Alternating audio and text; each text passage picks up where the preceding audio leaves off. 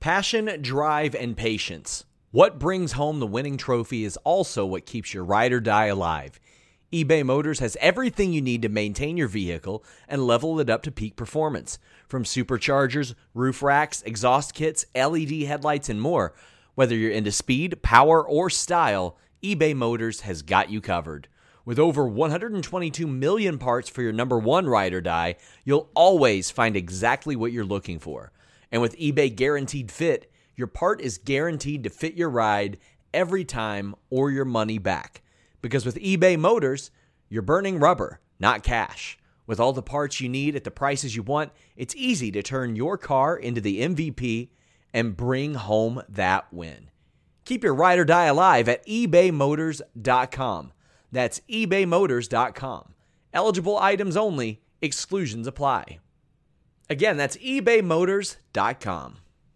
What's the easiest choice you can make? Window instead of middle seat? Picking a vendor who sends a great gift basket? Outsourcing business tasks you hate? What about selling with Shopify? Whether you're selling a little or a lot, Shopify helps you do your thing, however you cha-ching. Shopify is the global commerce platform that helps you sell at every stage of your business. From the launch your online shop stage to the first real-life store stage, all the way to the did we just hit a million orders stage. Shopify's there to help you grow. Whether you're selling scented soap or offering outdoor outfits, Shopify helps you sell. Wherever and whatever you're selling, Shopify's got you covered. Sign up for a $1 per month trial period at shopify.com/try. Go to shopify.com/try now to grow your business, no matter what stage you're in. Shopify.com/try. It's time for the Wrestling Perspective Podcast. He's Lars Fredrickson. I'm Dennis Farrell. And Shane Swerve Strickland is joining us in a few minutes. But Lars, we've got a ton of email to get to before he shows up. Should we hit as many as we can before he comes home? Let's do it. All right. Liam Benjamin says, I listen to a lot of wrestling podcasts, and a lot of them want me to pay one way or another for their content. Thank you guys so much for not putting your show behind a paywall. Please never do. It's a kick in the balls when a rich guy asks you to pay for their content while you're working your ass off listening. You know, that was the one thing we always said we weren't going to do, make people pay to listen to us talk. Yeah, I think it's one of those things where, you know, I got a cool day job, you know, so night job, whatever you want to call it. Yeah, I kind of feel like this has always been a fan kind of friendly podcast. We want to talk to other fans. We want to talk to each other about pro wrestling. I mean, that's the way this whole thing organically happened, especially between me and Dennis. So, you know, you're welcome. Yeah. Thanks for listening. We're just happy people listen to us. Yeah, for sure. Liam did have a question. When fans work themselves into a frenzy about a return or a surprise, i.e. Sasha Banks with AEW that never happened, is it the company's responsibility to debunk it? That's a good question. It is a good question. AEW took a lot of heat when Sasha Banks didn't show up, and it wasn't their fault. They never advertised her. Clever wording, maybe, but it's wrestling, and it's their jobs to get you to watch. And what's the worst thing that happens if she doesn't show up? You'll watch AEW wrestling? Not horrible night. You know, and here's the thing. It's that's like some entitlement issues. You know what I mean? It's like, you know, if you want a wrestling company to apologize to you for something that wasn't even anything that they had promoted or put out there themselves, right? I mean, let's just be honest. That's just the facts, correct? Right. So it was all based in this rumor, and it just goes to show how fucked up American culture is right then and there. Boom. Entitlement issues up the ass. And secondly, rumor has weighs more than fact. It's like the court of public opinion, you know, it wins again, you know? Let me ask you this. Flip side of this coin. AEW The whole CM Punk thing. You have everybody wearing Cookie Monster shirts, the teasing and whatnot. If he does not show up in Chicago, does AEW owe them an apology?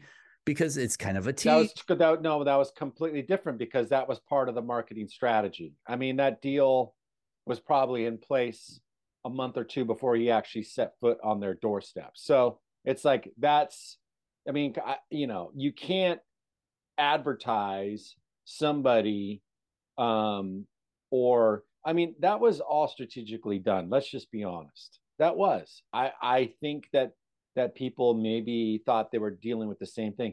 That's the problem with, I think, the internet in a lot of ways, because it'll have you believing that Saudi Arabia or some Saudi Arabian company is buying the WWE, and now we find out it's just a bunch of bullshit. It was some guy who just put that out there. It wasn't even, but wrestling journalism, if you even want to call it that, there's got to be some fact checking. So you can't just listen to David Meltzer and think that, you're going to, know everything.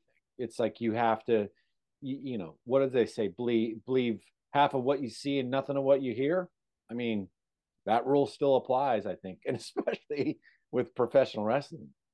Casey Johnbrick, podcaster, editor. He does the Prime Time with Sean Mooney, Upside 40 with Sean Mooney, Network Classics with Sean Mooney, Wrestling Perspective with Sean Mooney podcast. We kid, by the way. We want Sean Mooney. So, Casey, if you're watching, slide in my DMs. We need to talk, baby. Yeah, we need to talk to an old WWF guy for sure. Hey, absolutely. I bet you he's got some stories. What Casey says, wrestling, by the way, it flows perfect into this. Wrestling is no fun now with the advert of the internet. Not only can you get spoiled almost instantly, you have to deal with people that are too grounded in reality. There's no suspense of disbelief anymore. It's kind of sad. He's right. I mean, we talked many times. I don't look at dirt sheets. I don't want to know what's going to happen to be spoiled. I enjoy being surprised when it comes to wrestling. And I don't get that whole, I need to know what's going on before everybody else mentality in wrestling. I just don't understand it. I think it's generational. Honestly, I think that the allure, it's like the 7-Eleven generation. You can get anything that you want, anytime you want it, any time of night.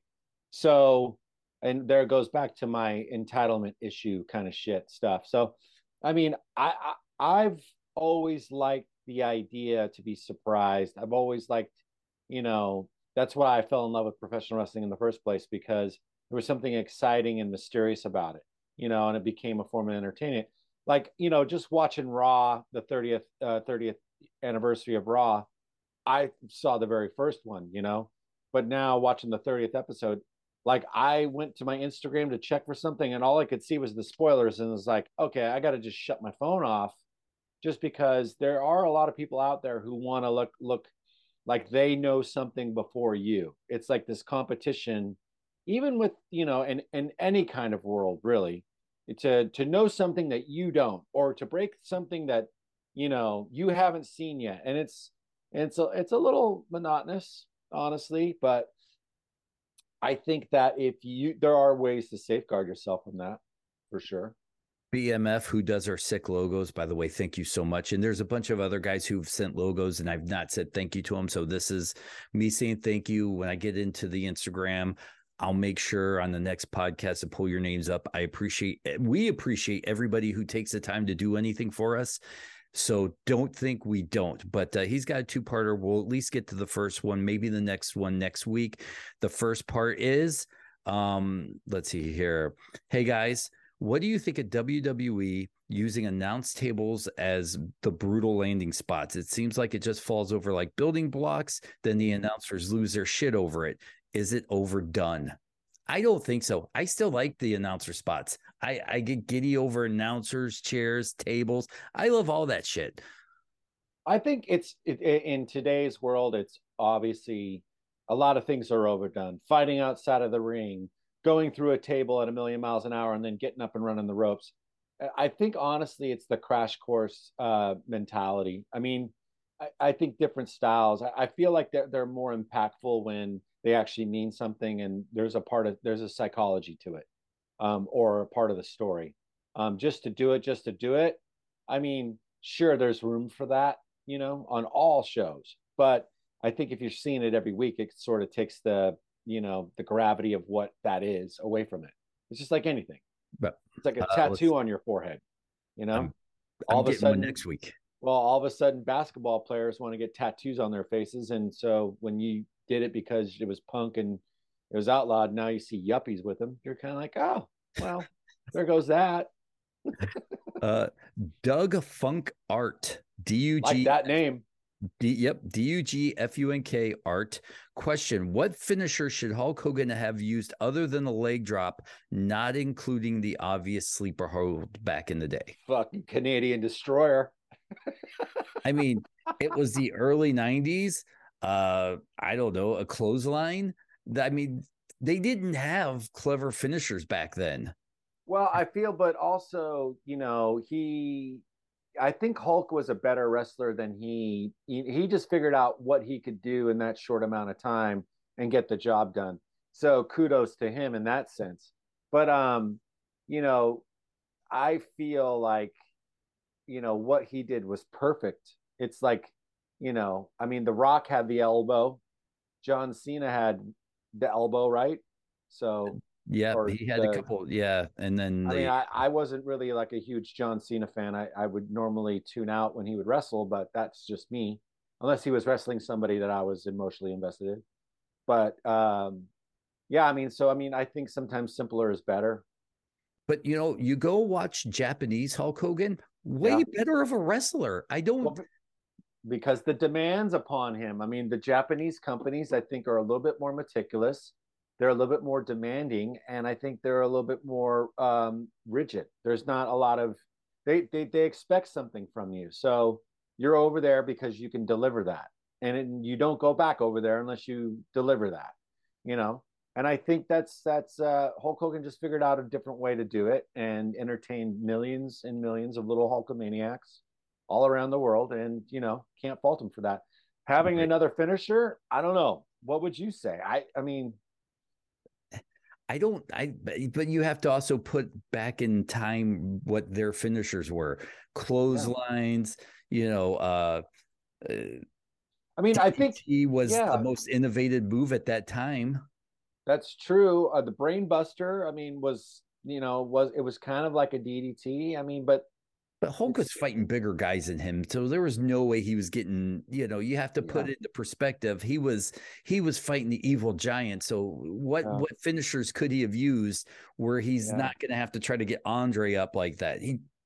So yeah, it's tough. Maybe the leg drop was perfect, and it yeah. wasn't even the leg drop. It was the build up to the leg drop that made it so much It special. So was moment. Yeah, I mean, it was like a momentum finish. yeah, It's like he hulked up, and then fucking boom, boom, boom, boom, boom, boom, boom, boom, boom, leg drop, boom, 1, 2, 3. Good night. yeah.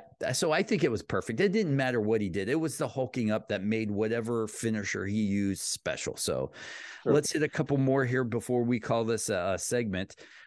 Mike Rowe out of New Jersey. If you could make one change to WWE to make some belt special, what would it be? Mike, for me, I love the Intercontinental Championship, and you can't make the Intercontinental Championship the number one contender belt anymore. But when I read your email and I put it down, and I'm going to stall a little bit to give Laura some time to think. For me, maybe what if that Intercontinental Championship belt, if you held on to it at the Royal Rumble, it guaranteed you number 30 or something special like that. And then you can have people, throughout the year trying to get it, trying to hang on to it. And as that Royal Rumble comes, you can always build momentum up to who has it, who's going to lose it. So that would bring some prestige to that belt, because to me, I was always more invested in the Intercontinental Championship storylines than the WWF storylines. 100%. The belt is right there. The IC belt. I always loved that belt. That was always my favorite belt. I think Gunther is probably the greatest Intercontinental Champion we've seen in a long time. Since William Regal, CM Punk, that feud. Both of them very capable and very talented individuals, deserving of that belt. I think it became somewhat of a throwaway after that. I don't think, one belt that I think that the WWE needs, and I might not be the only one. They seem to think that they don't have any success with it, but honestly, let's have a cruiserweight belt. I want a cruiserweight belt. I like to see the high flying guys. I think it breaks up the shows. I think the reason why they probably did out with it because everybody's learning how to wrestle on a trampoline, so it's probably a moot point. But I'd love to see it. Like I love the cruiserweight classic. That was like one of my favorite things that the WWE put out, NXT, whatever. So I mean, cruiserweight belt. I mean, I'm a Rey Mysterio guy, so there you have it. All right, well, let's try to get to two more here. Madison says, who is / was your wrestling crush? Oh, it starts and ends with Missy Hyatt for me. Yeah, probably Baby Doll. Probably Baby Doll or Sensational Sherry. Like another great one. Yeah, I mean, I probably Sensational Sherry. There was something sexy about both of those women that my 16, 15-year-old body like went to, but I don't think I really had a big crush though, like as soon as the swimsuit models and stuff kind of started to come on and it became all, in the whole Attitude Era, like it just was so overdone. Like it just seemed like a bunch of like meatheads that were into that. And I wanted, to see blood and guts, Oh. It was a couple years ago. Impact was running a show. I want to say it was in Toronto. I went with PD. We're backstage, and it was one of the segments where they brought back a bunch of the classics, and Missy Hyatt was there. And say what you will about Missy Hyatt today, I still turned into a blubbering 9, 10, 11, 12-year-old boy when she walked by. I'm like, Pete, that's Missy fucking Hyatt. Oh my God. And he's like, yeah, whatever. Fun, yeah. And I'm like, Pete, can you introduce me? He's like, I don't really know her. It'd be weird. I'm like, and I never had the opportunity to talk. She might be a bucket list interview for me, but Missy Hyatt all day long, every day. I absolutely love Missy Hyatt and still do. So yeah, I mean that's fair. I read her book. It's it's fun. I mean, I read it whenever it came out, however many years ago. But yeah, I never was really drawn to wrestling because of that aspect. I was drawn to wrestling because I wanted blood and guts and violence. And I don't think I really ever had a wrestling crush. All right. Well, let's get to at least one more from Brandon B. What is your wrestling bucket list? You go first. All right. So I want to sit in the front row hard cam at a wrestling show. I've been able to sit backstage. I've hung out. I've went to dinner with wrestlers. I have guys who are wrestlers who are my friend. And that is amazing. Guys that should not even be talking to me will send me texts like, hey, what's going on? I'm like, what the fuck? But I've never been at like a Raw or a SmackDown or even a pay-per-view sitting front row hard cam and not being one of those obnoxious douchebaggy fans that are trying to steal attention. I want to be there, enjoy the show, and just right there. Somebody comes by, either slap my hand or I could pat you on the back or something dumb like that. But I want to be there and enjoy the show as just as pure as that moment is. Well, Dennis, we're going to make that happen for you. Okay. Really? We're going to make that happen for you. Aww. So that'll be a Christmas gift to you later on down the line. I'll come to Detroit or whatever it is. When next time that they're there, let me know. Let's make this happen. Wrestling bucket list for me. I would love, obviously. I mean, the podcast is a big thing for me. Doing this with you every week. But if there's something more than that, I would want to be a writer. I would like to write theme music for wrestlers for a specific company. So whether it's the WWE or Impact Wrestling or TNA or TNA, NWA or AEW or MLW. Like, guys, I got skills that can pay some bills, but I think that would be the funnest thing to do for me as a I mean, of course, I'm very grateful to be in, the 28 bands I'm in, of course, but to do that, that would be so challenging for me because I feel like it would open up a lot more of my creativity. Now, I've listened to a bunch of Swerve Strickland interviews, and in one of them, he mentioned how he kept wrestling and music separate. Have you ever written a song about wrestling? Me and Tim wrote this song that almost ended up on the second Bastards record, and it was called Terry Funk versus Cactus Jack, and it was about the death match, the king of the death match. And we had a chorus. It was really good. It never saw the light of day.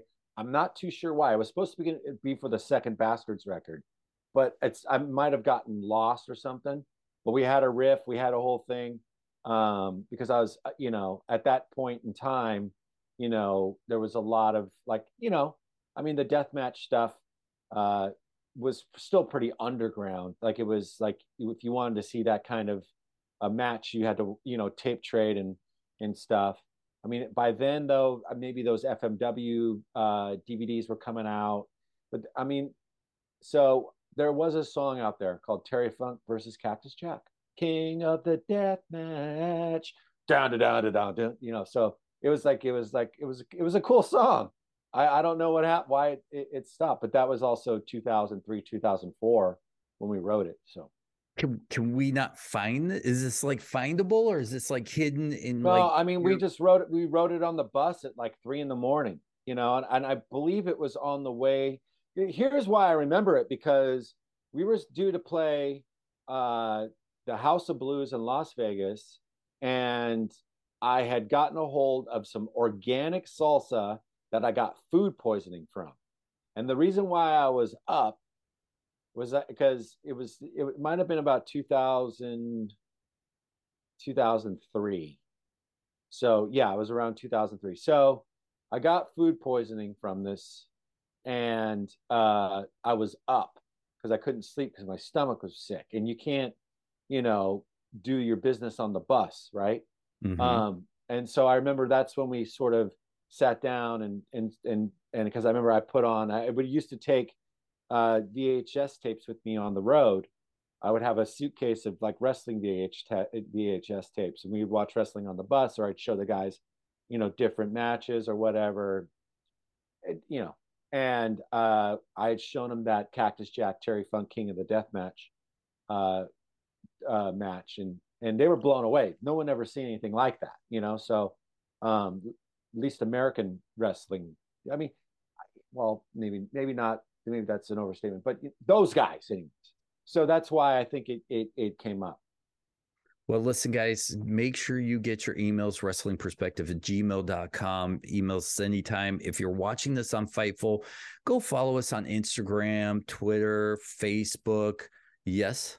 Pretty soon, we're going to be making our debut on Sirius XM. I mean, as we're getting closer and closer, it's getting closer and closer to that moment. And we'll obviously let you let everybody know.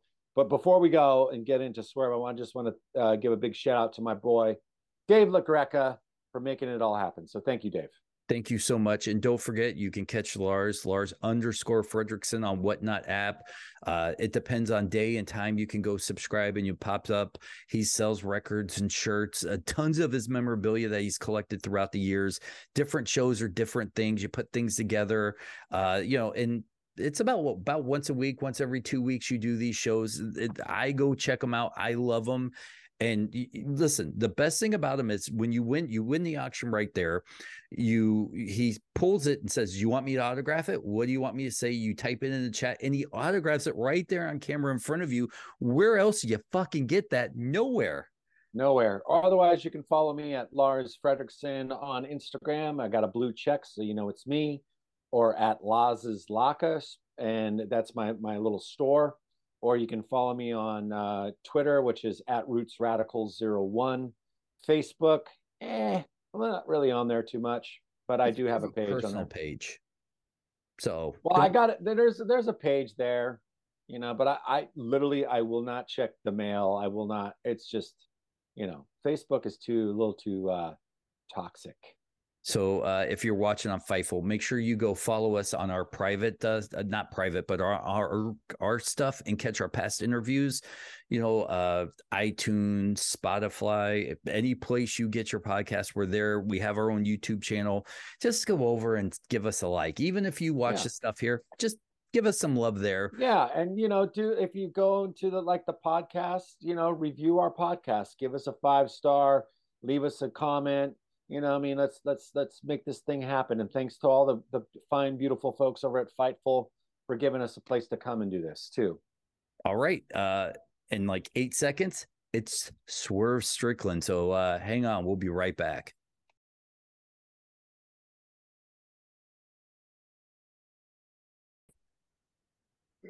Lars, as the 1990 philosopher and royale, Sir Mix-a-Lot once said, Larry is a white guy. People think he's funny. Real estate investor, makes a lot of money. And with that, I want to say you and I are trying to move into our guest's posse, Swerve Strickland. Swerve, first and foremost, I am giddy as a little schoolgirl. Lars is excited to have you on. Thank you so much for coming on and talking with us tonight.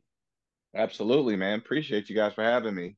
And by the way, no props for breaking out those Sir Mix-a-Lot guys? I was going to give you props, but then you tripped over your words. I did. No confident recording artist would do that.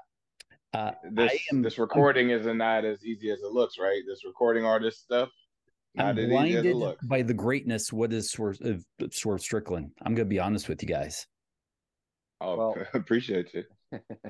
So, Swerve, first and foremost, like I said, thank you so much. And I'm going to open up the questionings with a little Parker Boudreaux questioning. And sure. I was a big fan of his coming into AEW.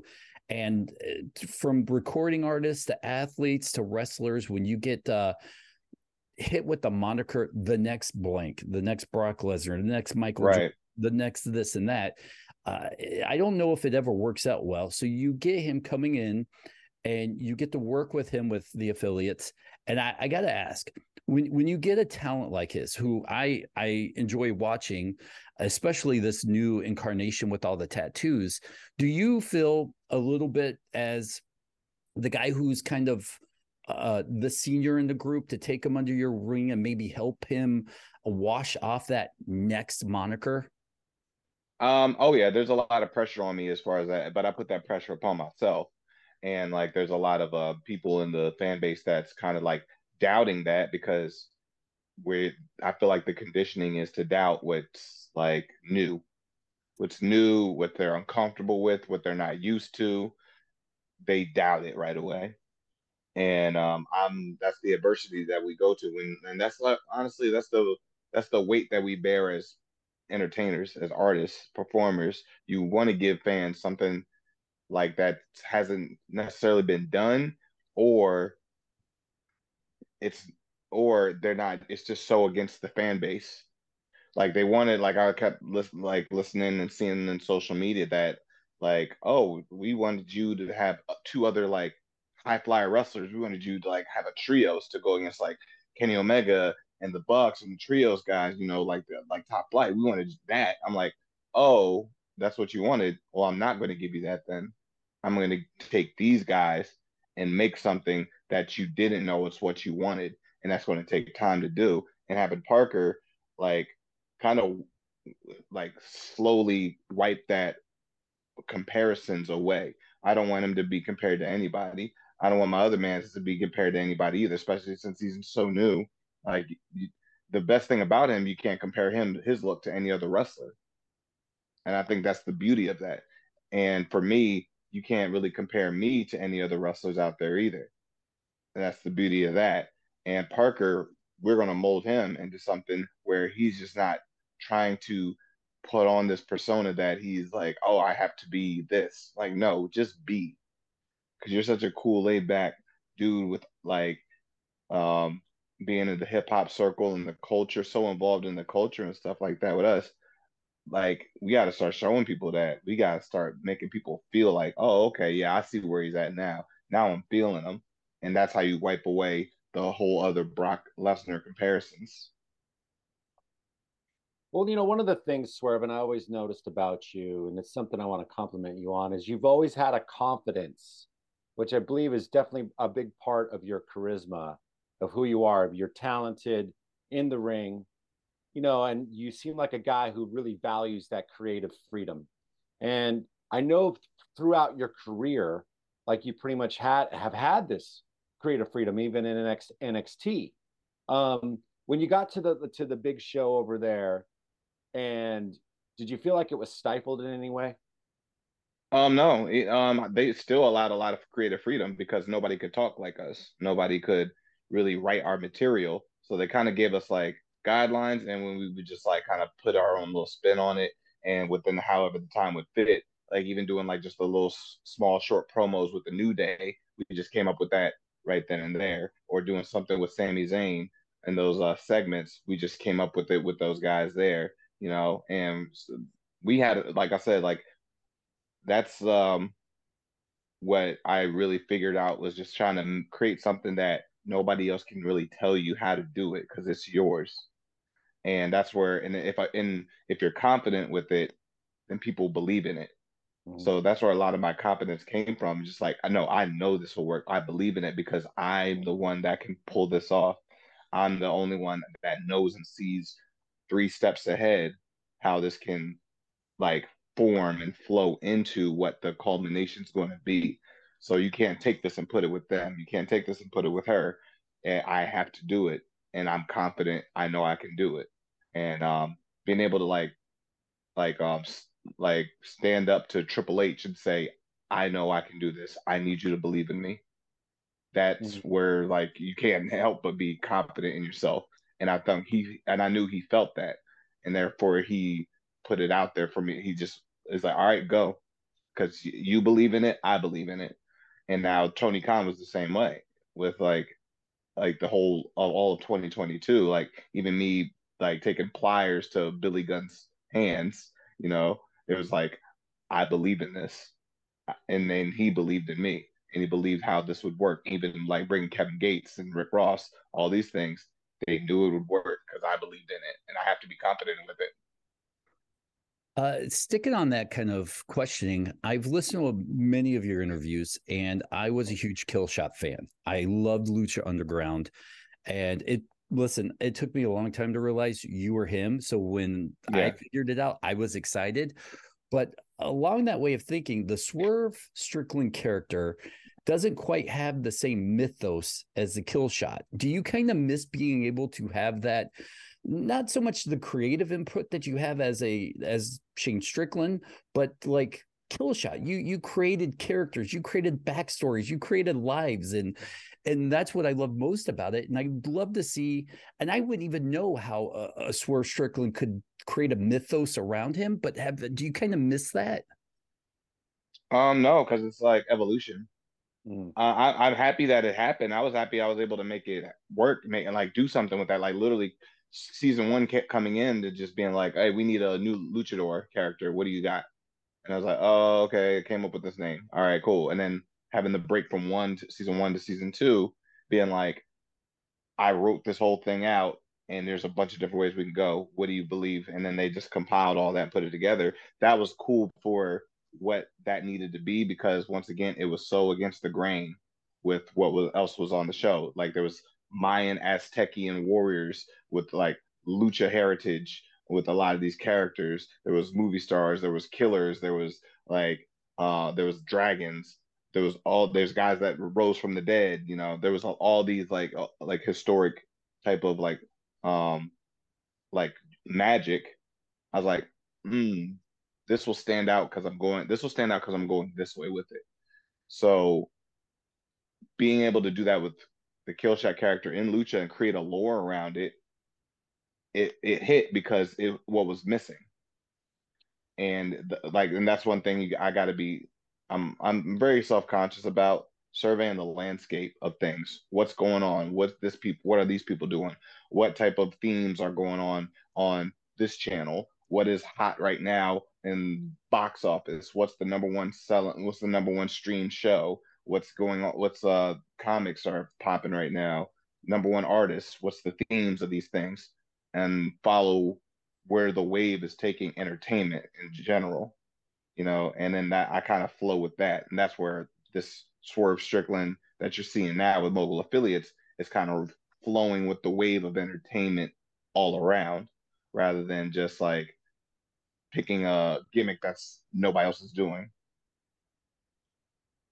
Well, do you feel like now where you're at with your career, like where do you find the evolvement from? Because you were talking about how you evolved the character into, to Swerve and from Killshot and these things. Like, are you constantly always thinking about where am I going to take this next? Or are you kind of like, oh, I'm just going to be here for a minute and maybe I'm just going to get deeper here, or, with this. And then my next move is this, and I'll know when the time is right. That's it's more so that the latter of what you were talking about. I got to feel where I'm at right now, and I got to invest in it. I got to plant my feet, plant my roots into it, really get into the groove. And when I'm feeling that, the people in the audience are feeling that, and the locker room is feeling it too. So that's where I got to plant my feet. And then after a while, I feel when tides need to turn and it's time to shift to the next gear, maybe pull back a gear, or okay, while I'm in that, I'm setting up things because of what I'm taking, what I'm being given. So I'm taking those things and like, okay, this is a tool. How do I take that tool and make, and like create a whole nother manufactured operating utility vehicle as I'm transitioning to the next thing. It's kind of like as you're creating a garden, you don't stop everything you're doing when you're planting and seeding those tomatoes, and move on to the cabbage and the corn. You don't stop it completely. You kind of keep going with it because you want to naturally grow it. And while that's happening, you go to the corn, but you always step back to check on everything else, like the tomatoes and everything else. You always come back to it, but you don't stop it completely. And that's how I feel with what I do. I'm definitely going to be hungrier after this episode. Yes. Vegan meals. There are very few guys in the wrestling industry that, I'm sure Lars feels the same way, that you can look at and go, that guy's going to be bigger than just wrestling. To me, you are one of those guys, The Rock, Stone Cold with his podcast, The Miz. How is wrestling? Wait, who? The Miz. Oh, stop. That's right. You don't like The Miz. I'm sorry. He's the Miz hater. Hey, say what you want. You gotta respect the Miz's hustle, man. He has a hustle. He has a hustle. It's a character I play on this podcast. That's all. I love it. I'm sorry. I was evolving the character to dislike him that much more. There we go. Daddy. Wait, you want to see more? And John Cena. I'll give John Cena. Shout out Batista, man. Batista's been killing it too. Glass Onion was amazing. Dude, let's just talk, right there. Batista. Go ahead, Dennis. I'm sorry. But you're kind of one of those guys with your fingers in so many different pies. How much longer do you plan on wrestling before maybe you evolve out of wrestling and into maybe something else? This one thing I do want fans to cherish the time that they have with certain performers. I want fans to cherish the time they have with me rather than like shitting on what I'm doing on a weekly basis or like talking about he fell off or this. I'm like, no, timing and moving. One thing Rick Ross says, I don't want to just move. I want to move. I want to move correctly. Instead of just moving in directions and being here, being there. Like, yeah, you're moving, but are you? This show is sponsored by BetterHelp. If you had an extra hour in your day, what is the first thing that you would do? Read a book, take a nap, play some video games, do something for a friend, volunteer. A lot of us spend our lives wishing that we had more time. But the question is, time for what? And if it was unlimited, how would you go about using it? The best way to squeeze that special thing into your schedule is to know what's important for you and to make it a priority. And therapy can help you find what matters to you so you can do more of it. Therapy is so valuable. It's gotten me through some tough times, really helped me reflect on things that are important, specifically with BetterHelp. If you're thinking about starting therapy, give BetterHelp a try. It's entirely online, designed to be the convenient, flexible, and suited to your schedule. This is so beneficial when you've got that crammed schedule and you can't even imagine finding that extra hour. You can do it all from home. Fill out a brief questionnaire, get matched with a licensed therapist, and switch therapists at any time for no additional charge. Learn to make time for what makes you happy with BetterHelp. Visit betterhelp.com/Fightful today to get 10% off your first month.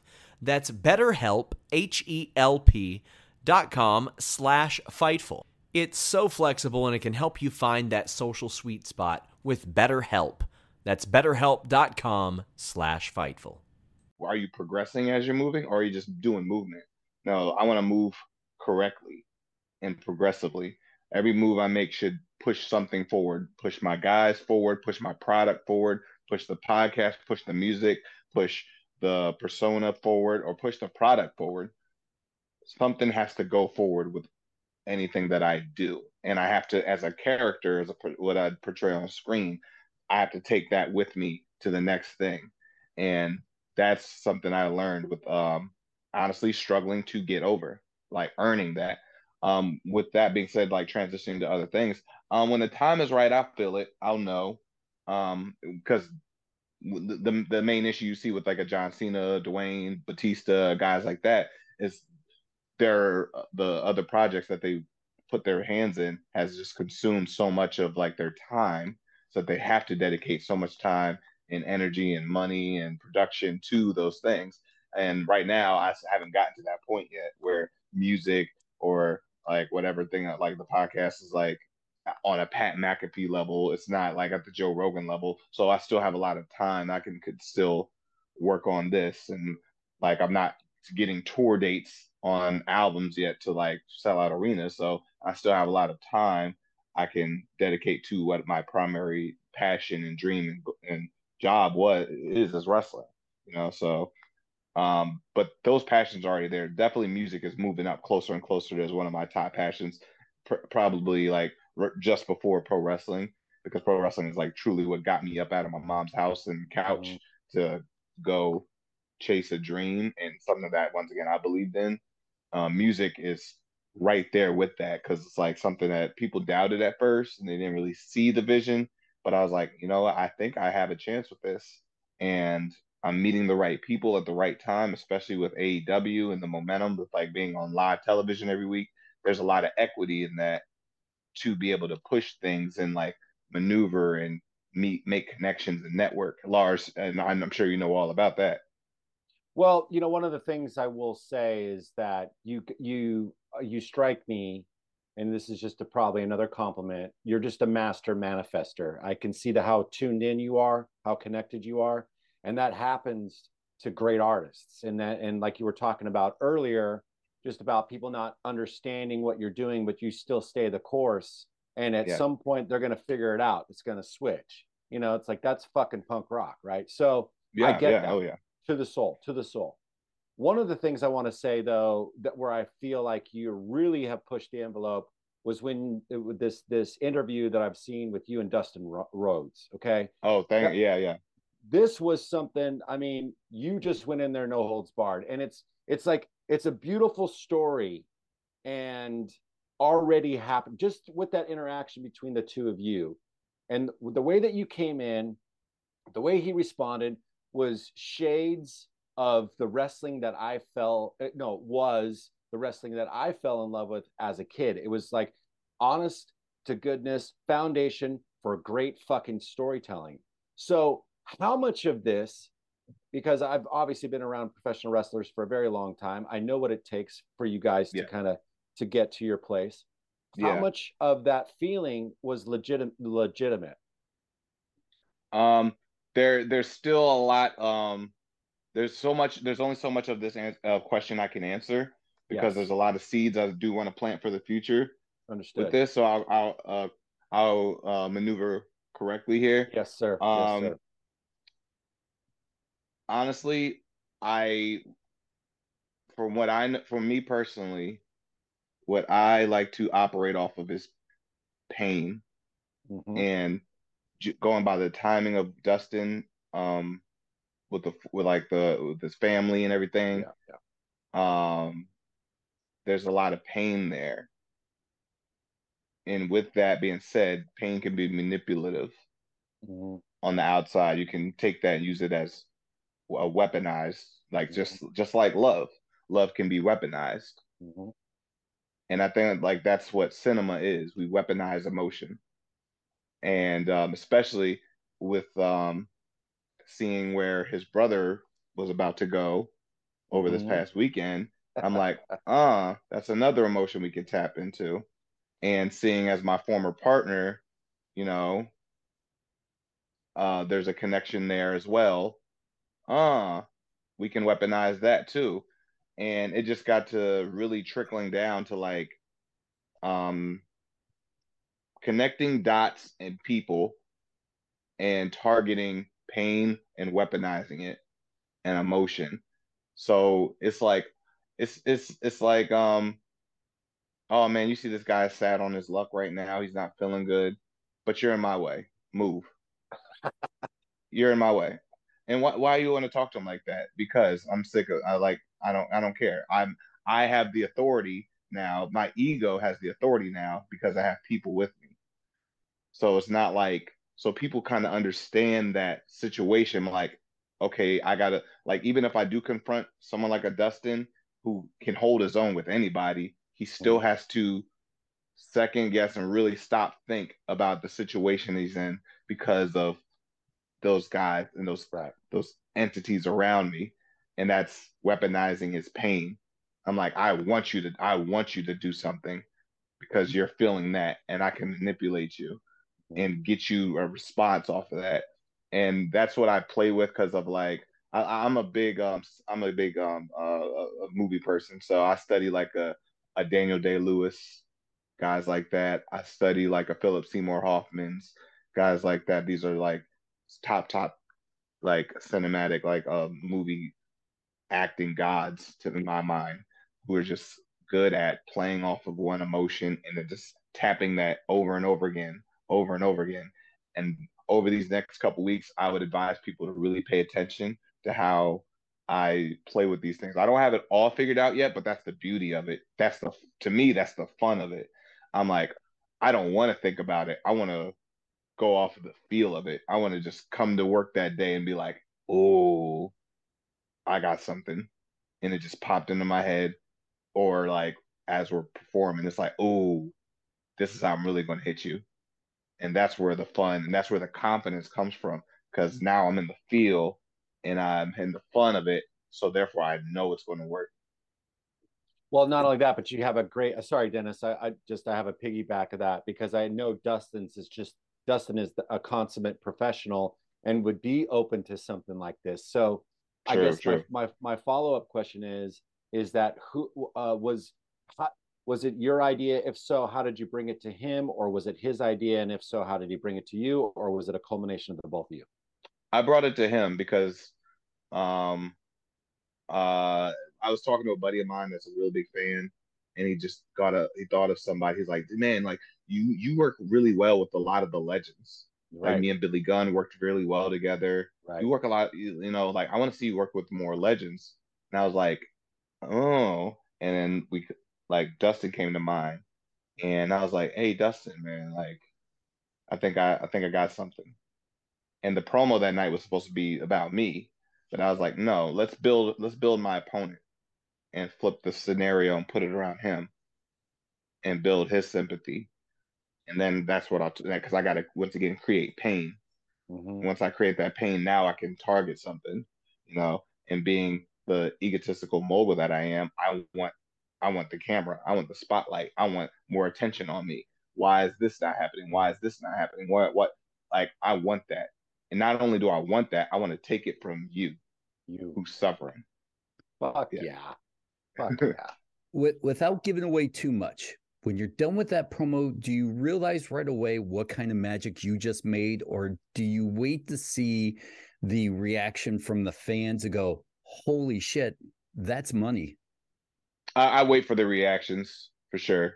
Because like you don't want to get too overconfident with what you're doing because then it's just like I know it's good, and then it's like, oh man, you didn't learn anything from that because you assumed that it was going to be good. You know what I mean? You still got to like as much as like I don't want to contradict what I was saying because I'm like I know this will work, but you also got to be open to be like, yeah, I know it'll work, but man, it wasn't the right time. It wasn't the right opponent. It wasn't the right city. It wasn't the right it wasn't the right episode to do it in or the timeline. So yeah, it could work. You're right, but the responses wasn't as much as you thought it would be because it didn't hit all. It wasn't executed properly.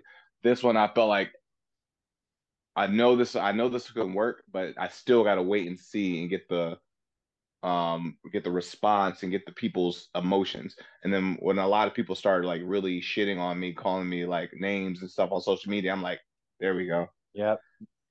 And That's a and they win. hate the guys behind me even more.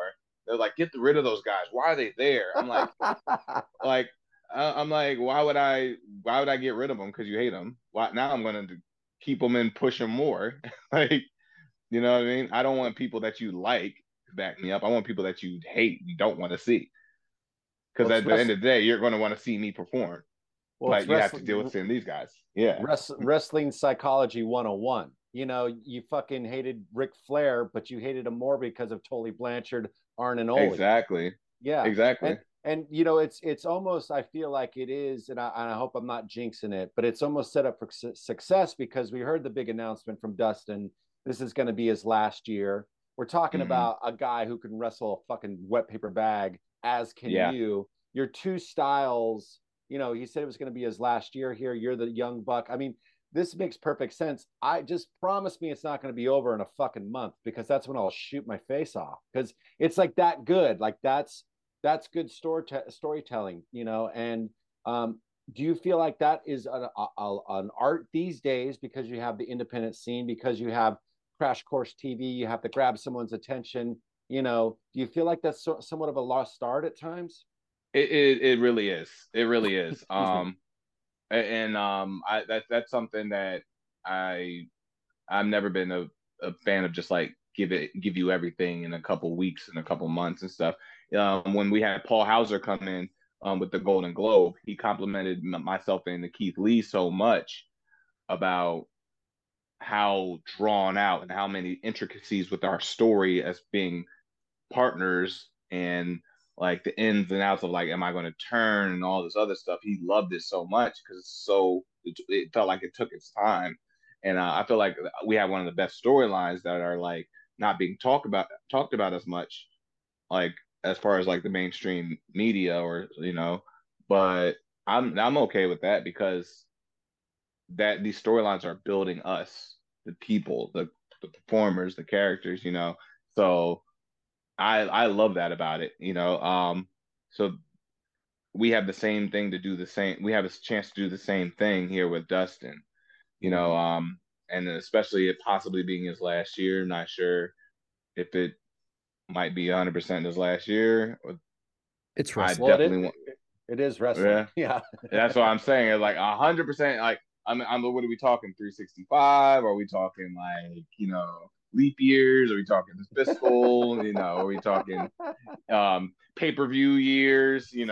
So there's a bunch of ways that can go in the industry. But for me, I'm just like I gotta get in there at some point because I know there's so much we can create. And like of course like the in-ring athleticism and the physicality is there, but like how much more would that be if like people really wanted to see me get hurt from him or people really were concerned about him possibly getting hurt and maybe I'm the one he doesn't make it to the full year. Maybe I cut it off right then and there, you know, who knows? But there's something, but that adding that mystique to it puts people a little bit closer to the edge of the seat to watch, like, and pay attention to a lot of the smaller things now rather than just seeing a really good match happening. Like they're watching to see like Dustin anticipate things or watching the facials, the muscles, they're paying attention more to the outside because those guys are out there, like all right, what's he holding in his hand? Why is he taking so long in these corners? Like what's going on? So like there's now we have that and those suspenseful moments that are just naturally there. This is naturally happening, and we didn't, but we put that together because we put like tension into the air. You're one of these guys that you've held, it feels like about an even amount of tag team championships and singles championships throughout the companies you've been in. And you've, I want to say, somehow maneuvered around that moniker of he's a tag team wrestler guy. But you get gold at NXT, Evolve, MLW. You come to the AEW tag team champ.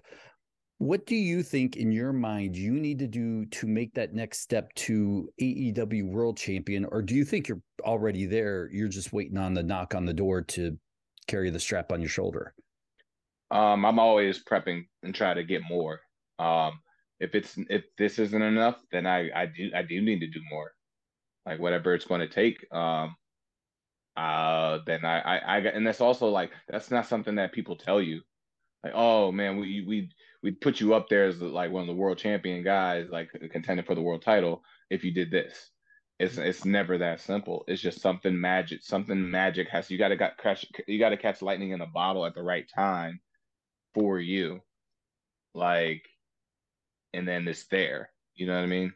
So what I'm always going to say I need more. I'm always going to go into Tony's office and say, hey, like I appreciate everything that's happening, but I'm ready to get heated up again.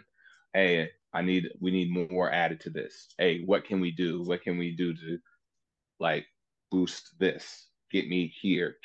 I did the same thing with Triple H and Shawn Michaels, and it's not an ego thing. It's a winning thing. I want to win, and I want to help this company win.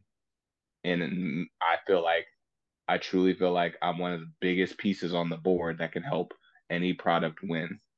Like Jericho said it with my ratings. Every time I appear on television, I pop a rating because that's how much I want to produce out there to win. It's like I'm honored and proud of that, but I'm more proud that I can do that for the product. And I feel like if people understand that your intention is not just for you, but for everything around it and the product and the story, the match itself, you'll always be in positions to win. Well, I'm kind of, although having the gold and all that stuff is something that's important, for some wrestlers, I just don't see you in that. I know that you've had a lot of accomplishments, but I see you as like a Roddy Piper. I feel like you bring that kind of thing to wrestling. I mean, and that's like that's a high compliment, and it's a once in a lifetime thing. And I feel it's because of that creation that you have. Um, do you think that uh, you know, doing the indies and stuff? Because the first time I ever saw you perform was at, I can't remember if it was an APW show or if it was a BTW show here I live in San Francisco. So, and it was Oh, that was like a king of, ACW. yeah, well, yeah, I think so, because it was like a King of the Indies kind of a thing. Yeah, yeah. Yeah, does that make sense? It was against Jake Atlas, I believe. That's right. It was Oh you, yeah, Jake Ellis. yes, Yes, it yes. was. That was my one and only ACW show. Yeah. So I was Yeah. there. Oh, awesome. Yeah. And I just remember seeing you because my buddy Kevin Gill was like, Swerve's coming to town, whatever. So took the kids, whatever. And I knew instantaneously when you came out, the charisma. You saw it. You saw it. So, but do you feel like the championship that I'm sorry it took me so long to get my question, but do you feel like No, championships really define the wrestler, or do you feel like the wrestler sort of defines the championship? it can. I feel like it can work both ways, depending. Like, I feel like before, like for MJF, I feel like he was already defined before he even won the world title. You know what I mean? I felt like he's already put himself in such a high place on the show and the product for the company that the championship was like it was a culmination for it. But I'm like, cool, but like I still like with or without the championship now, I feel like MJF is still MJF. I don't think he went crazy high or he dropped or anything. I feel like he's still, where he's at. But I feel like maybe putting a championship on a Ricky Starks is what puts him over Right. that hill. You know what I mean? So it can work either way. And once again, it's all about timing. Timing is the big thing. And the right person and the right opponents, the right, does a championship doesn't culminate the end of me and a Dustin. You know what I mean? It would Well, it kind of messes it up. right. You know what I mean? So I Yeah. don't think that's where that's needs, but like sometimes like right now where Cody Rhodes is at, the championship definitely needs to be placed somewhere in this story right now. It's the timing and it makes sense. Well, it So is the story though. That yeah, is the story. yeah, If he doesn't get it now, then they fucking killed him. You know what I'm saying? So it's like, I mean, it almost writes itself. But sorry to interrupt. yeah. Although I No, do no, want to no, no. quote a tweet, fuck the roads. I don't know who tweeted it, but someone tweeted something along the lines of fuck the road. So I'm just going to quote Yeah, that tweet. yeah. The entire legacy. Like we'll like once again continue watching the story as it unfolds. You'll see why I'm so deep into this Right. feeling of that. I'm like there's the legacy of these legends that are continuing to create problems for me. You'll understand. Mhm. But yeah, like for me, the timing of a championship will come when you know it and you'll feel it. And you'll be like, oh, we know where this is going. Oh, this is where the momentum swing is happening. But like right now, I'm okay with like what I'm doing and building.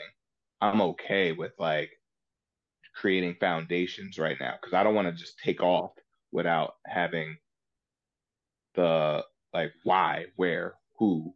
I don't feel yet. I got to make you feel first, then I can take off.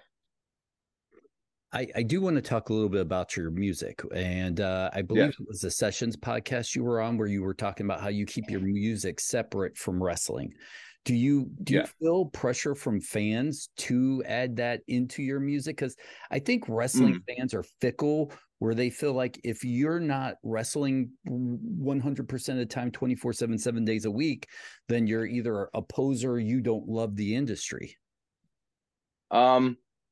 Oh, that's what I don't want wrestling fans. For my music. That's not what I want. I want music fans for my music. I want wrestling fans for wrestling. And that's where you kind of avoid those kind of like traps with people of like fans are like, oh, he's not as dedicated to this, or like, oh, like why don't he do a song with this wrestling rapper or this guy? This like, oh, it's not my kind of thing. That's not my kind of genre. I'm like, I'm not making it for you. First off, I'm making it for me, but I'm making it for people that I'm in the industry with, and they have an audience and a demographic and a sound that isn't necessarily tapped into wrestling.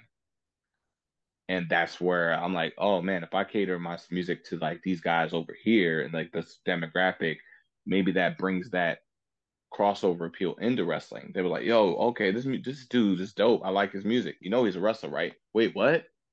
Oh, snap, where? And then that comes over. Like so I was at a Complex Con in LA, and like I'm getting introduced to a lot of these fashion designers and artists and guys like that. They were like, "Yo, man, like this is my guy. Yo, he's a wrestler, yada yada yada."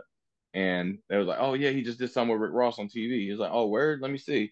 And he shows them, and he shows the accusations thing. He's like, "Oh, I seen the accusations thing." I'm like, "Okay, you seen this, but you knew you weren't watching wrestling when you saw it."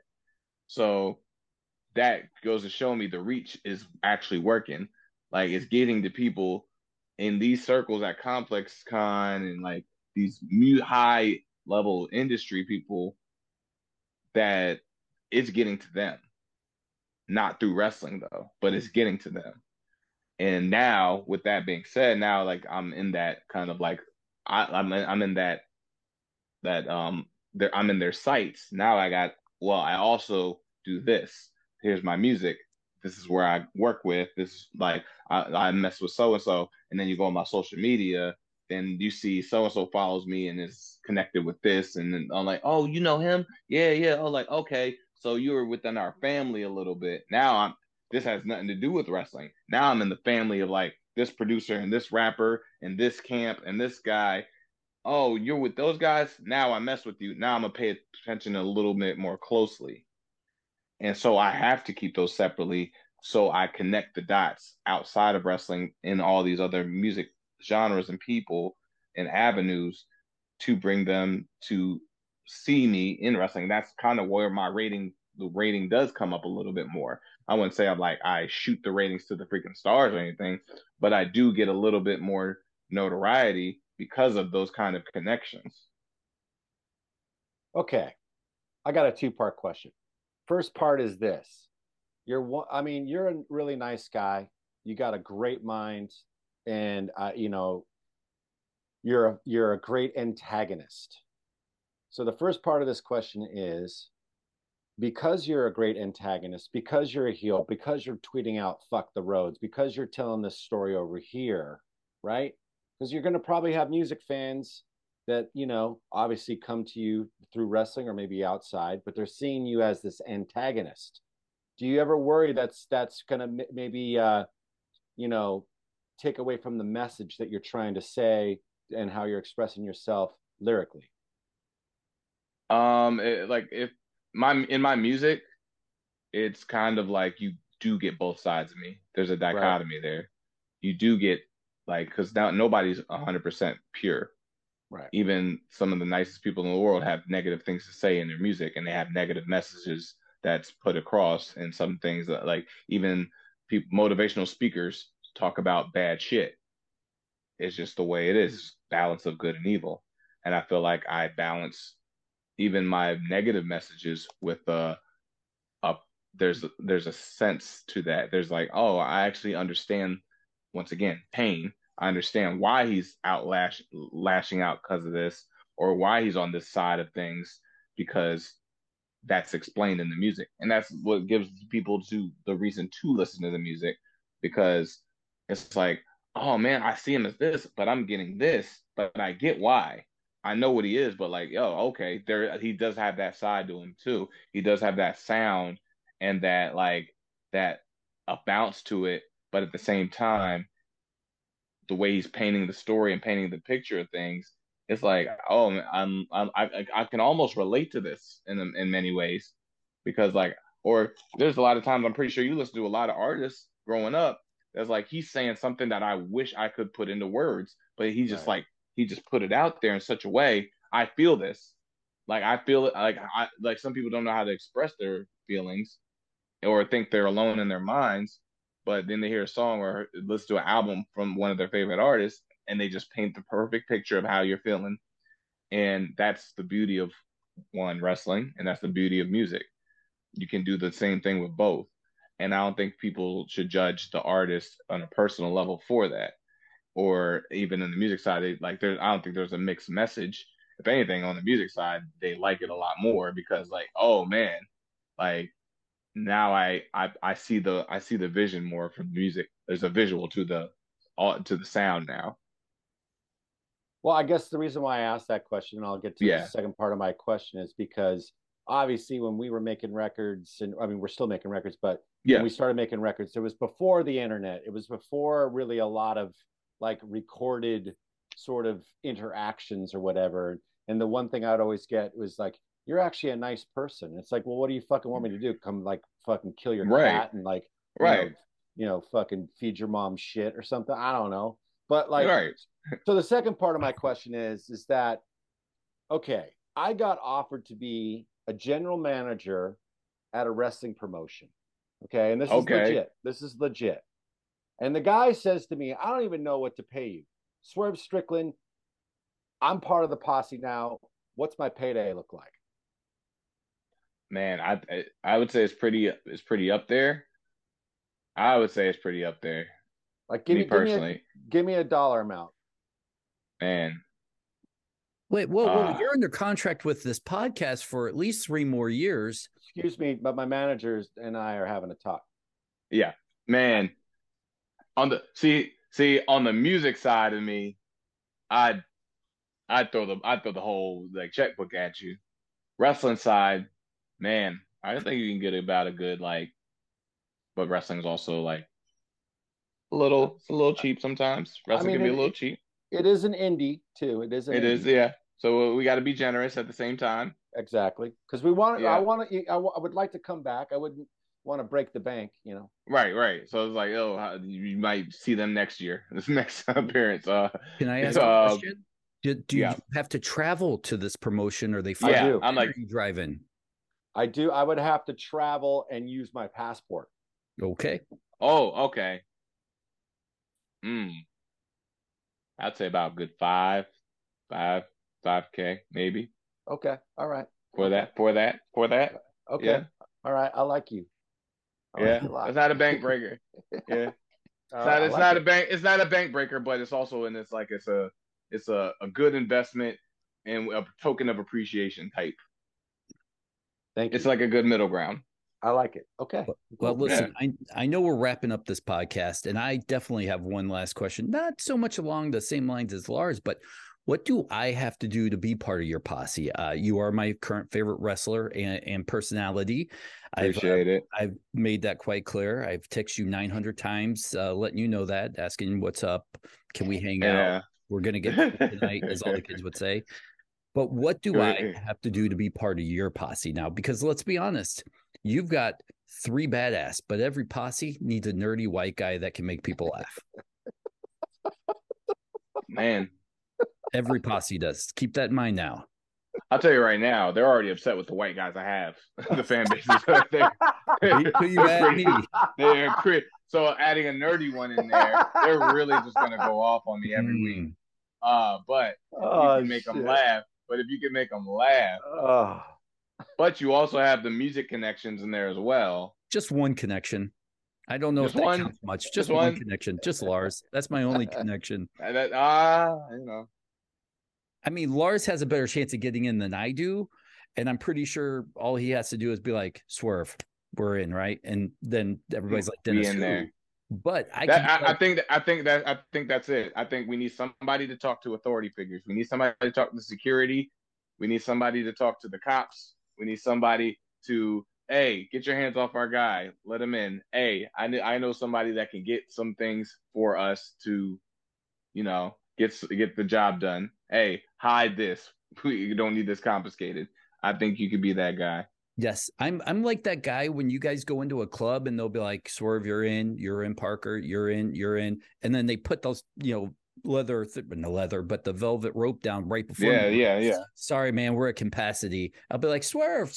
And you'll just keep walking. And then you'll catch me on the way out. Oh, not unless you provide and, bringing the girls over or something like that. If you bring in, but then again, if the nerdy white guy bringing the girls, I don't know, Swerve. I don't know. Or is he saying no girls bringing for me? I mean, I'll tell you what. Or is he paying the girls to come over? There's that too. I'm pretty sure with that face, he'd be good with the cops, though. Oh, for sure, absolutely. I'm like, hey, like, why are you holding this guy captive?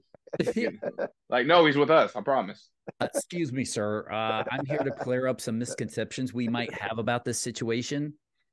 That's it. I like it. Yeah. That's a good face. That's a good. Just the voice alone gets you a warning. I'm in. I'll take whatever I can get at this point, Swerve, to get into your posse. But Lars, why don't you wrap this thing up? All right. Well, last question. But before we go, Swerve, let everybody know out there where they can find you. Like what? Social media, Swerve Confident on both platforms, IG and Twitter. The Swerve City Podcast right here. We just filmed the episode with the JAS Daddy Magic and and Angelo Parker. It was funny. It's inspirational. It'll motivate you. It taps all the emotions, and it's really good. It's coming out on youtube.com/Swerve City Podcast. There's also a bunch of other crazy episodes that we have filmed. I'll show you like our wall of fame over here of podcast episodes. We got Eddie Kingston over here, Pat McAfee, Drew McIntyre, Lisa Ann, Music Soul Child. We got Bailey over there, Tony Khan, himself. We've done a lot of crazy, great things, and we didn't think we'd make it that far, but here we are. We're doing it. We're about to be on the Jericho Cruise, actually, filming an episode of the Swerve City podcast coming up next week. So that's going to be awesome. So check it out, youtube.com/Swerve City podcast, and check out my music. My first single debut album is coming out this spring. You Couldn't Be Me, I Could Have Been You. It's going to be dope. It's awesome. I got Benny the Butcher from Griselda featured on there. I got a lot of good guests coming in on that album. Production wise, from Prophet the Producer, who won 2 Grammys working with Kanye on Donda album. Rich Latta, DJ Flip out there in LA, Spiff, who works with Rick Ross. I got a lot of assistance on this album. Juice from Flatbush Zombies is on there too, waiting for his verse to get back to me. He got some time, but don't take too long. So download my music, Swerve the Realist, on social media, and Swerve City on all streaming platforms. Swerve, I hate it when people send me a text or an email going, you know who you should have on your podcast? This guy, like, hey, asshole, I would have him on if he would return my emails. But do you know who you should have on your podcast? Lars Ferguson. Yeah. My thing is what we do, we like to have you here. We like to have you here in the spot to be. I live in Orlando, Florida, because we have the couch now. It's a comfortable situation. We moved away from the two folding chairs with the monitor. Now we just like the comfort of literally guys hanging out in the man cave type feel now. I just figured it all out. We take that $5,000 you got him from that wrestling promotion, turn it into an airplane. We flip it. Yes, and fly him out to the podcast. Everybody wins. Look at me. That's why you keep me around. Well, next time I'm in Orlando, I'm stopping by. That's for sure. Of course, do that. But absolutely.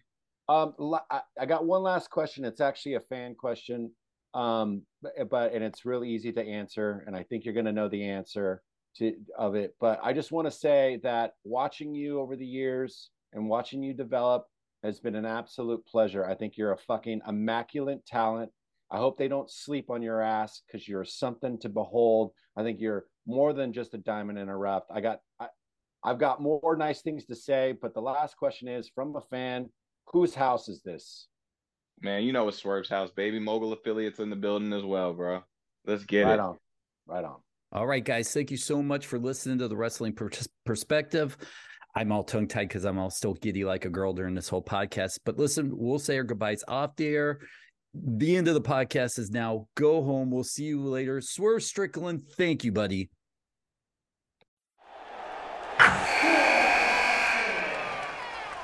Wilson, you sent the game-winning email at the buzzer, avoiding a 4:55 meeting on everyone's calendar. How did you do it? I got a huge assist from Grammarly, an AI writing partner that helped me make my point. 96% of Grammarly users say that it helps them craft more impactful writing. Would you agree? Grammarly helped adjust my tone to navigate tough work conversations. And it works everywhere I write, so I can quickly communicate effectively. Your teammate used Grammarly to summarize an important document, making a 3-pointer. How did he do it? It only took one click. When everyone uses Grammarly, everything just makes sense. You made an incredible slam dunk to end the game. The meeting was canceled, and your team will go home champions. Go to Grammarly.com/podcast to download it for free. That's Grammarly.com/podcast. Easier said, done.